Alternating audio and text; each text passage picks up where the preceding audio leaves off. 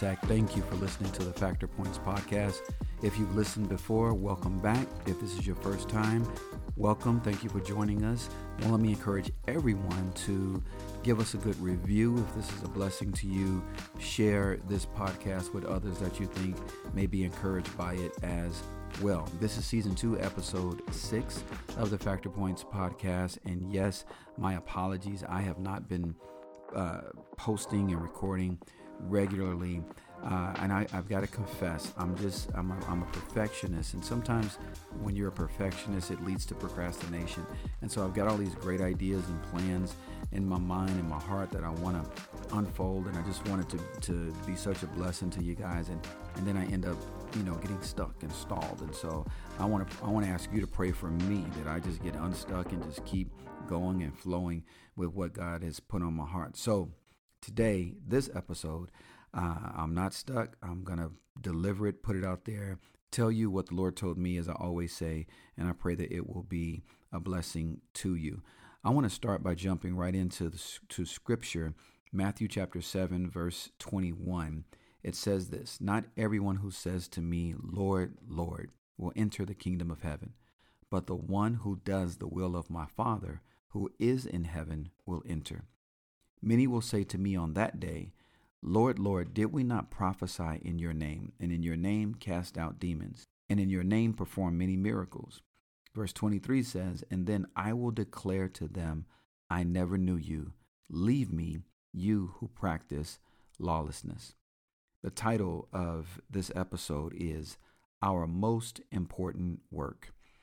It would seem, in my opinion, that due to maybe an increase in global calamity that we're seeing, the raging going on in the world, the pandemic, political corruption, all-out war, the list goes on and on and on about what we're seeing in these last days. And if you're looking at Scripture, these are the last days.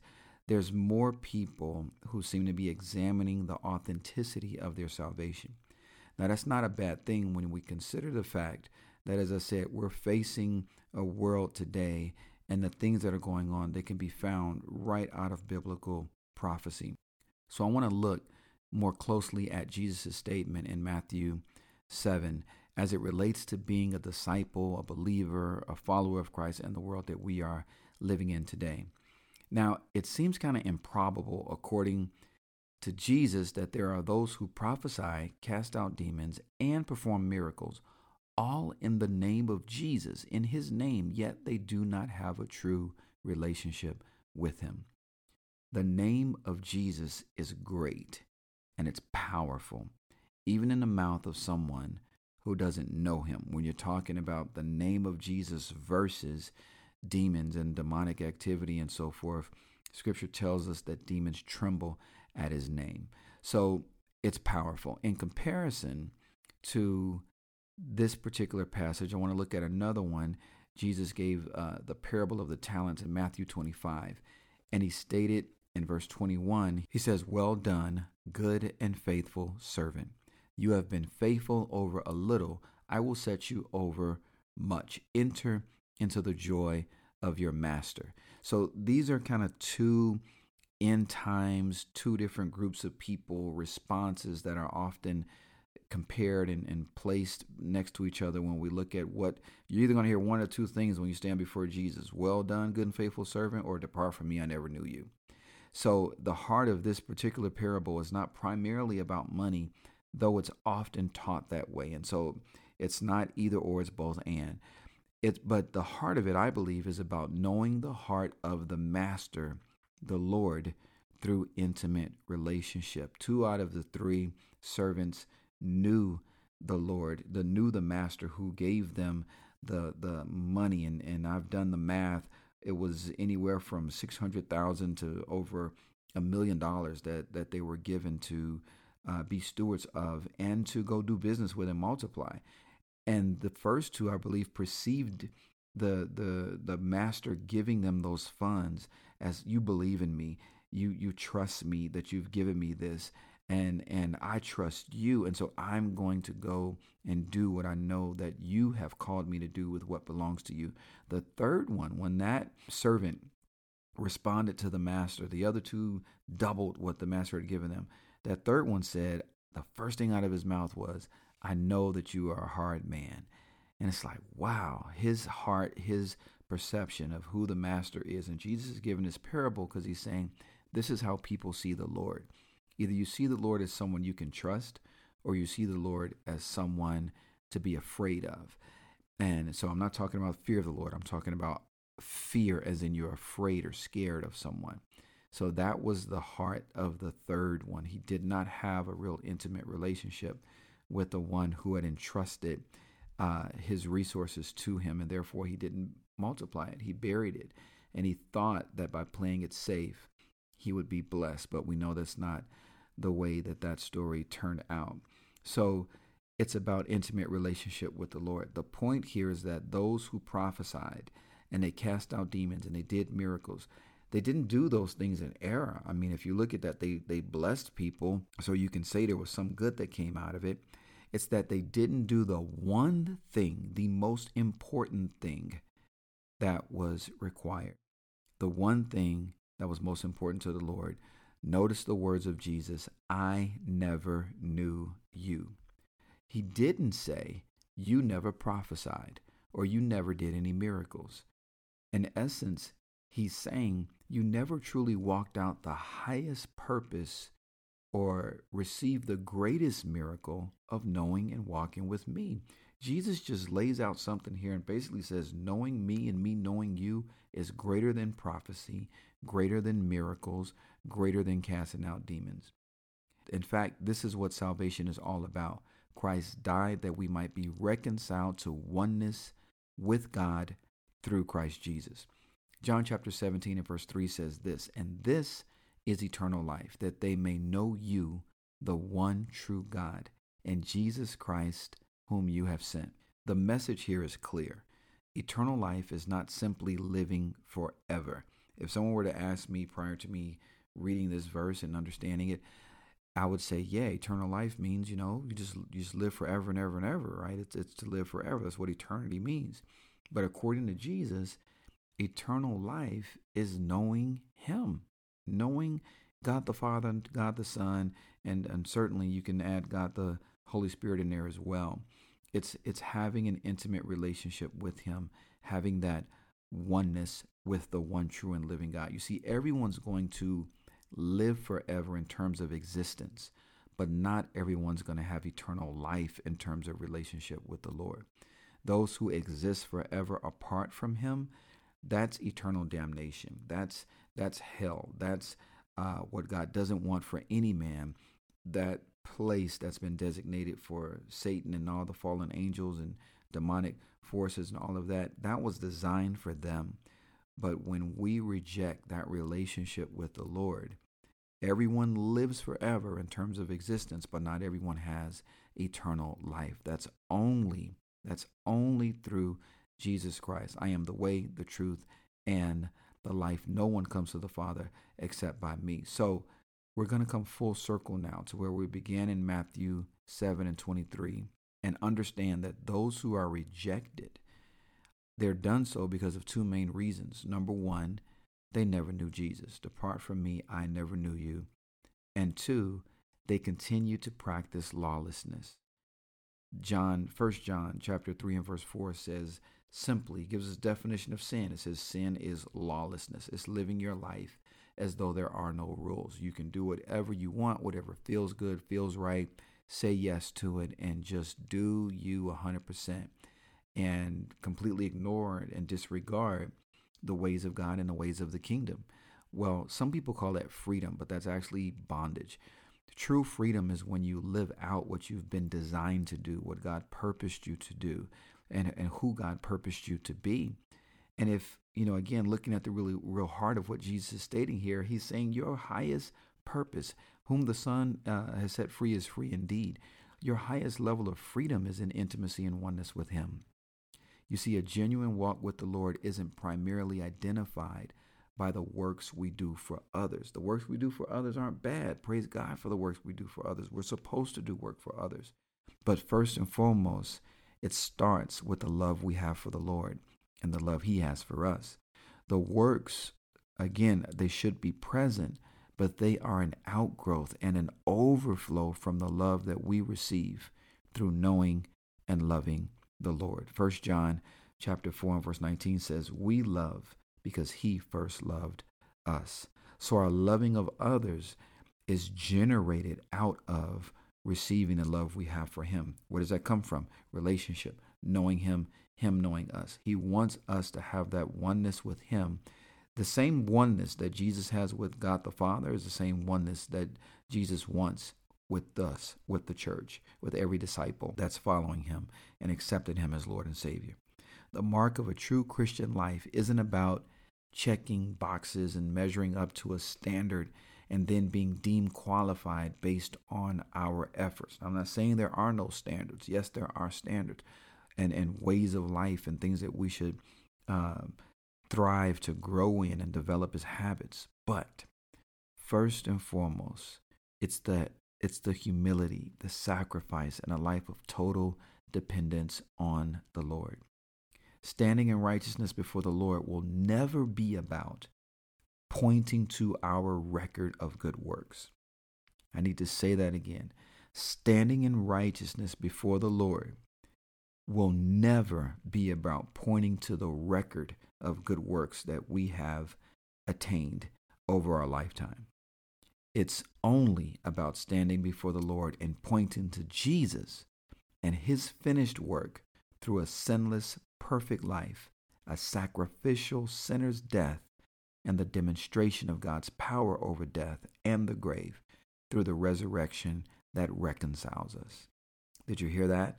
The resurrection that reconciles us. You see, when one puts their faith in Jesus, you identify with his death and you identify with his resurrection.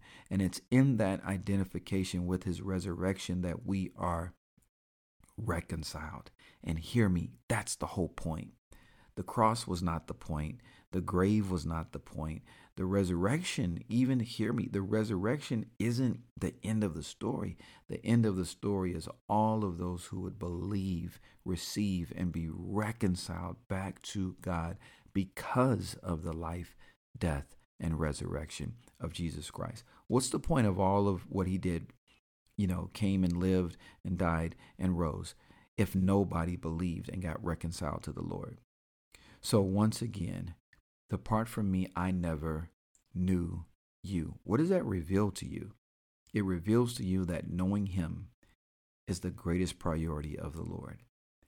He did all of that, life, death, resurrection, the cross, the pain, the nails, the crown of thorns, all of that he did so that we could be known and he could be known. And we're not just talking about intellectual knowledge. We're talking about intimate relationship. Jesus wants oneness with you. This is why I'm going to teach on it later and prayerfully write on it. But John 15, where it talks about abiding in the Lord. I am the vine, you are the branches. Abide in me and you'll bear much fruit. Jesus, he gives an incredible illustration, and the depth of it there is just so rich, yet it's so simple. It's stay connected to me, and not just be connected to me, but let me get in you and you get in me and we become one. These are very intimate terms, but it's intimate on a spiritual level. It's intimate on a level that goes beyond physical, goes beyond sexual, even goes beyond emotional. It's spiritual. And there's no greater form of existence and intimacy than spiritual intimacy. And that's what we're going to live in for all of eternity. So my message to you is this: Jesus has the highest priority on relationship, knowing him and being known by him. So how are you walking that out in your life? How am I walking that out in your life, in my life? Am I spending time with him? You only get to know someone if you spend time with them. And again, don't get it twisted. I'm not saying that this merits, anything. No, if you're truly saved, you want to do it. if you're true, if you're born again, if old things are passed away and all things have become new, something's changed on the inside of you that can't be satisfied by nothing, by anything this world has to offer. It's only satisfied by the God who saved you and knowing him. This new nature on the inside of you, this new nature, this redeemed, this Christ incarnate on the inside of you, this Holy Spirit, whatever you call it, the new man. The old man is dead, the new you is alive. However scripture you want to stand on to identify that new you and that new spiritual awakening on the inside, that person, that spirit on the inside of you needs to connect. And there's nothing in the world that fits. Nothing of this world fits. Only that which is of the kingdom of God. I want to go back to Matthew 7:21. Notice Jesus said this: not everyone who says to me, Lord, Lord, will enter the kingdom of heaven. We're talking about arriving at eternity and eternal life, kingdom of heaven. But the one who does the will of my Father, who is in heaven, will enter. So while we're in the earth, we need to develop a relationship with the Father who is in heaven. And so the relationship with the Father in heaven is the highest priority while we're on earth. And that's the number one thing Jesus is looking for. Again, he didn't say, depart from me, that you didn't go to church enough. Depart from me, you didn't sing enough worship songs. Depart from me, you didn't do miracles. Depart from me, you didn't give enough money to the church. No. That's not on his list. There's only one thing on his list. Depart from me, I never knew you. I never knew you. Versus, well done, good and faithful servant. To know him is to serve him. I'll back it up with scripture.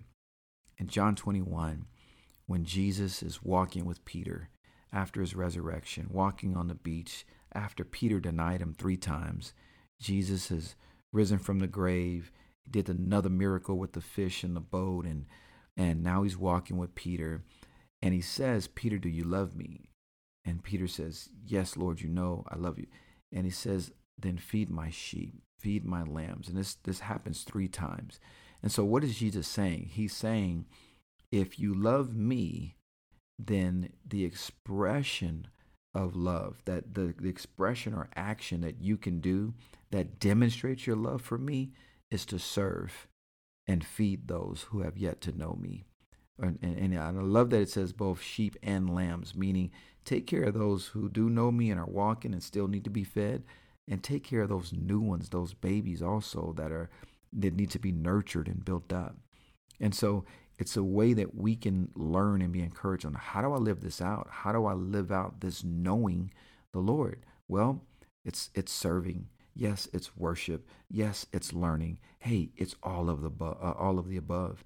If it's going to draw you closer to the presence of the Lord, knowing his heart, knowing his will, and submitting yourself to operating in that will, and doing it not because you're going to be seen or known, or not because you're going to get any applause or recognition, but just because you know it's pleasing in his sight, just because you know that this is what living out this new nature on the inside of you is all about. It's about bringing him glory, bringing glory to his name for who he is, being a light in the darkness. And my God, do we ever need that more than ever today. We need believers to rise up, stand up, and be a light in the darkness, first and foremost, because they know him and he knows you. So thank you for listening today. I pray that this encourages you to go deeper in your walk with the Lord. Go deeper in your prayer life. Go deeper in serving others. Go deeper in your worship. Go deeper in knowing him. Don't get caught up in the hype, if you will, of the sensational stuff. Now, I believe in miracles. I believe in prophecy. I believe in the power and gifts of the Spirit. But the healthiest posture and operation of those things comes first and foremost from an intimate, loving relationship with the Lord. Or else we could easily become performers And again, the number two thing that got him rejected, continue to practice lawlessness. You who practice lawlessness. See, when you really know him, that conviction kicks in. And it's hard to sin when you know the Lord. And that's a good thing. So be encouraged. The Lord loves you. God loves you. For God so loved you that he gave his only son, that if you believed in him, you would not perish but have eternal life. And eternal life is to know him, the one true and living God. Thank you for listening. Can I ask you again, pray for me. I want to keep this going.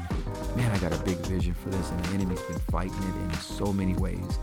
But God's grace is sufficient, and I'm moving forward for his glory. So I want to help. I want to serve, just as I just shared with you. I want to love the Lord through my worship, through how I learn and how I serve as well. So give us a review on Apple Podcasts, Spotify, Google Play, wherever you're listening to the podcast, and let's share it. I've got great things that are coming soon that I can't wait to tell you about it. So it's going to be a blessing to you. God bless you. Thanks for listening. Stay on point, and remember, he's here, he knows, and he's able.